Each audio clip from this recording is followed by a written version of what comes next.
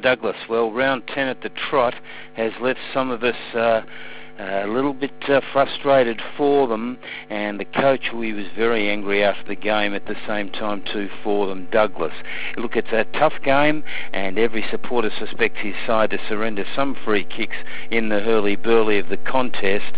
They're not deliberately conceded, and we can live with that, and even have to cope with disagreeing with the occasional decision that doesn't seem to reflect what we've seen with our own eyes for them. But Douglas, we've got to be smart enough not to give away those down the ground penalties into the goal mouth. That cost us really dearly yesterday. I think this tendency probably cost the reserves the game. They lost by a point, and certainly it undermined a serious momentum that at a critical time in the second term that we had just got working for us, just as we established that handy lead for them yesterday.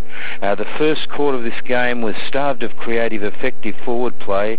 Collegians kicked the solitary goal for the term, but our blokes really turned the screws on when play resumed, and they emerged from their shells for them. With Filipovic reaching over Collegians' makeshift ruck division, we forced the ball into range, and Rory Bolger ignited the side, I thought, when he seized the ball and worked his way around a couple of opponents into a position to drive it through to get us rolling for them, the same Bolger for them. At the back, LeGrice, Verney and Yorgi were the principal players in keeping Collegians at bay in this term, while Pavlou and Hill battled their taggers, and Jacoby, Davis and Fisher absorbed pressure too for them and landed the ball with Lewis, who rather carelessly, I thought, sprayed his opening salvo across the face of a very accessible goal for them. But the young fella made amends shortly afterwards. He took plenty of time to address the erections with his second shot, and from the opposite flank, just in front of Mr. Lawrence, he made no mistake for them, the same Lewis for them. Momentum then building for them, Douglas. The boys came again, now rejuvenated, and Fisher worked it to Dewar, who flipped it to Jimmy, who rammed it through, and the Collegians faithful around me were certainly on the edge for them. Michael Slater then made a magnificent ground, really came at him like a steam train to tackle and force a turnover, and Viv Mitchie left the field of play limping and remorseful for them.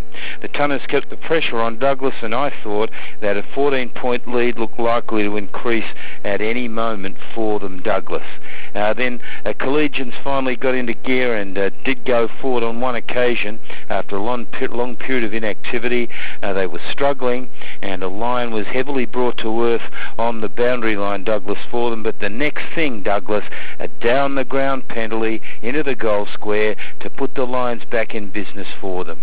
Mr. Cowling calls it a lack of poise, but I think it might be a pretty polite way of something a bit more severe than that for them, Douglas. Zimmerman goaled splendidly to give us a 6-point lead at the break, but it might so easily have been 3 goals, a margin that would have had the Lions scrabbling, I think, to recover for them. The battle resumed in the third term in cold, calm conditions.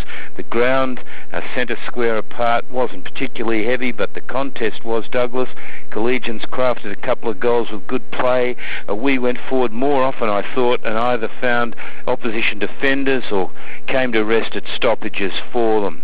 Lewis was now playing under handicap, and it was wonderful to see that Tom King had survived last week's scare, but neither man could mark the football in this second half, and neither Harry nor Hamish found themselves within range of the erections for them.